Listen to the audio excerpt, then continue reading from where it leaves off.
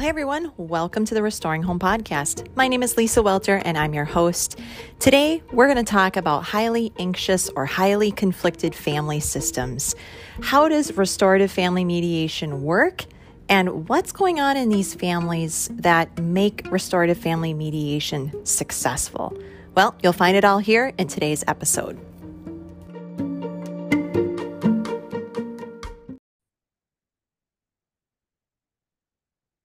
Let's talk about how restorative family mediation can be helpful to families. You know, all of us across the globe will at some point be in a family system that has a season where it is highly conflicted or highly anxious. And I look to the late Edwin Friedman, who is a well-respected marriage and family therapist. He's also a Jewish rabbi. He wrote the book A Failure of Nerve, and he integrates concepts around family systems and looks at the complexities of families and even at nations. And we have kind of coined this phrase, the anatomy of highly anxious or highly conflicted family systems.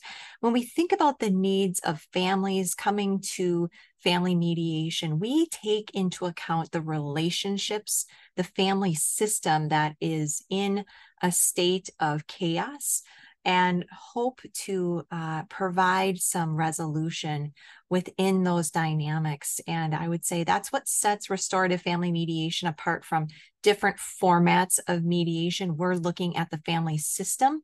We're looking at the relationships that are entangled in the conflict.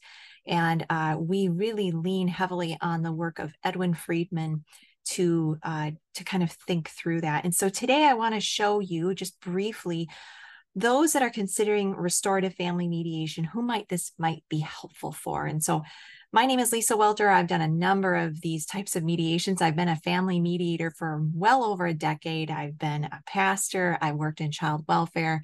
I'm out in the quote unquote in the field working with families in a daily way. It's part of the practice and the work that I do. But I'm also a restorative family mediation trainer. And the Catalasso Group is the home of restorative family mediation.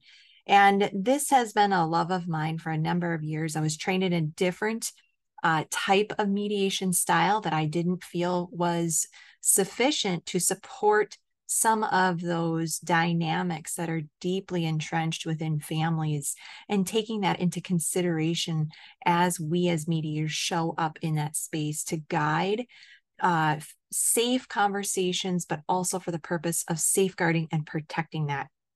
Here's what I have learned over the years, and I'm taking this from Edwin Friedman's book, A Failure of Nerve. This PowerPoint or this slide is probably about 50 pages of content that I'm whittling down into one slide. And so if you wanted to dive in a little bit more, pick up his book, A Failure of Nerve. Is really fantastic and helpful for us as we think about serving families. So who might be helpful or who could be served in restorative family mediation when we think about considering the different types and formats of mediation? Let's talk about the 5 characteristics that we often see in our mediation practices. And maybe you are experiencing this personally. Maybe you see this dynamic in your family, and hopefully it resonates, because it did with me. I had this struggle in my own life.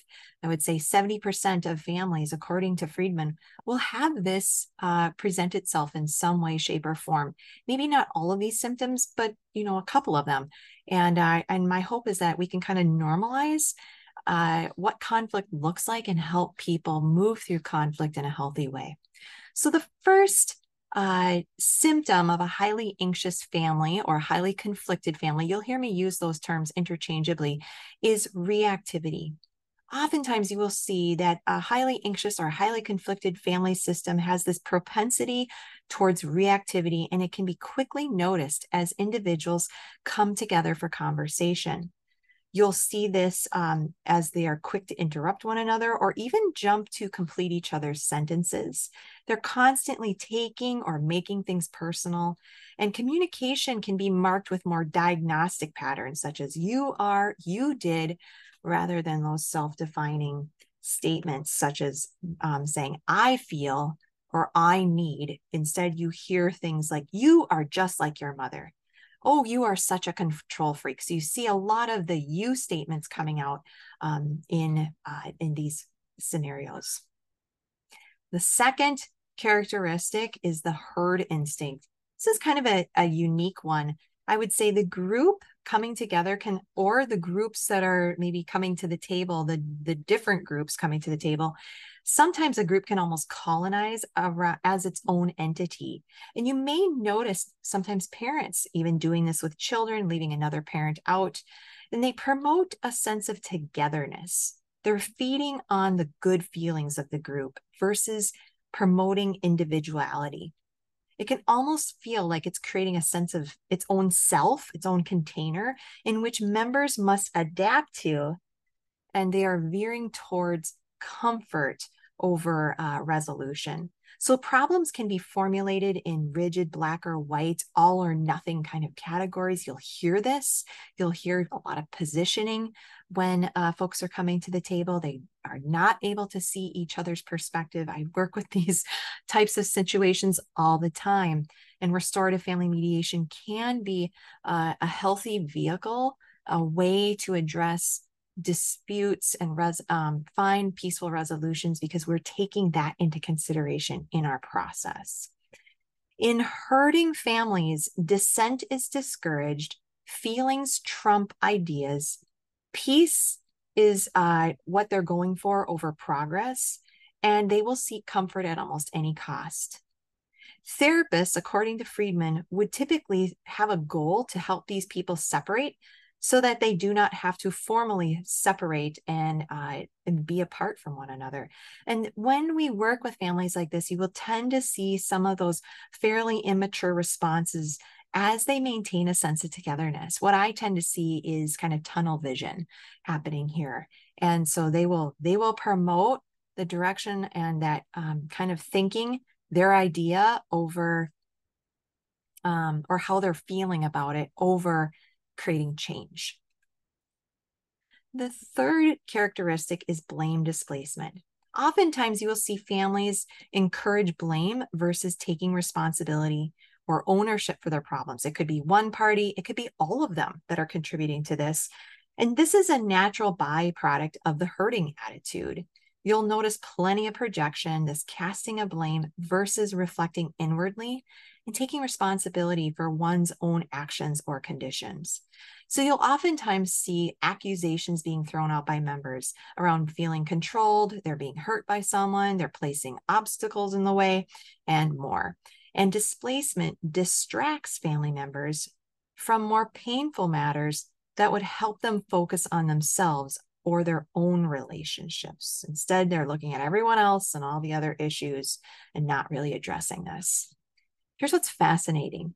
Litigiousness and violence are twin sisters in regressed families. In fact, litigiousness is considered the new middle-class form of violence, allowing for one to displace their own anxiety, their own reactivity, their problems, and their irresponsibility of the family onto other systems and families. This is a big deal, you guys. When we think about the atmosphere of what is happening in families, in courtrooms, you can kind of see this trend happening. And I think Friedman hit the nail on the head as saying that litigiousness and violence are those twin sisters of regressed families, family systems where the anxiety and the conflict has now become to a chronic level, and they're not going forward. They're basically kind of falling backwards into life. Fourth is the quick fix mentality. You know, when we think about growth of flowers or babies, they all follow the same laws of maturation. And according to Friedman, there is no gene for maturity. I would agree with this statement. But in a chronically anxious or chronically conflicted family, they believe that they can modify life with techniques and tend to be very impatient. They want a quick fix. And what makes a chronically anxious family's anxiety chronic is not its pain, but in the way in which it chooses to deal with its pain. I do see this quite regularly. These types of families will seek out individuals that promise the most comfort and not necessarily seek out ones that are offering opportunities for maturity. They're really focused on their symptoms and that relief of that system rather than looking at and attending to the root of the problem. And we take that into account too. And how many times can we say as individuals we have found ourselves there? You know, my goal is not to point a finger at anyone, but to recognize that we can all get ourselves into these spaces and not even realize how we got there or how we started contributing to it in the first place. But once we have this knowledge that this is some of the difficulties within these highly anxious or highly conflicted family systems, now we have the opportunity to take responsibility and respond differently. Finally, when we think about all of these characteristics, they emerge because there's a lack of well-differentiated leadership in that family system. A lack of a well-differentiated leader is always present when these other characteristics are also present. And someone who can maintain a non-anxious, well-principled presence and sufficiently take stands in the face of all of these other characteristics is what will start to change the dynamic of this family system. Someone who does not regulate on approval when they're told that they might be feeling maybe strong-willed or uncooperative. You may have sensed this in your own family. Maybe someone has said that to you, that you're uncooperative, you're strong-willed.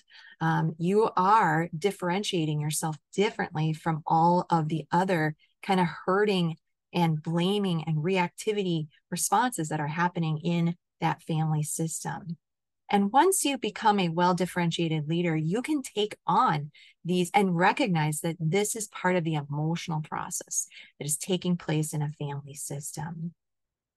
So once we land here, we know that we really zeroed in on where these kind of points of conflict are coming from. There's a lack of leadership in a family system, that our hope in mediation is to kind of elevate that sense that the parties coming to the table have an opportunity to take responsibility and lead themselves to an outcome that works for them, rather than displacing their leadership into systems or into courts, but instead are taking responsibility and working towards a solution. Is this easy to do? It is absolutely not. But restorative family mediation takes into account to create a safe and productive environment to capitalize on all of these different dynamics that are happening and transform the conversation and help people get unstuck. It is incredible to watch. I see it every single day. And so, friends, if you are a family and you're thinking about using restorative family mediation, if you are noticing any of these symptoms in your current situation, please don't feel judged. We've all been in this place at some point or another. What you have found here is that restorative family mediation can make a significant change, a meaningful impact in the conflict that you are struggling through, and help you find your way forward to make agreements that work for you. If you want more information, you want to dive into this just a little bit more, I highly encourage you checking out Edwin Friedman's book, A Failure of Nerve. Is an excellent book. I've read it multiple times. It's really become kind of a Bible for how we train our mediators, but how it will start to transform your thinking. You see it in businesses, you see it in churches, you see it in small groups. Not only will you see it in families, but you will see it wherever people exist. So with that, we just encourage you to check out Restorative Family Mediation. All of our mediators are qualified neutrals. They're happy to help you. They're showing up in a way, they're focusing on the relationships and helping you bring restoration to your life in a way that makes sense for you.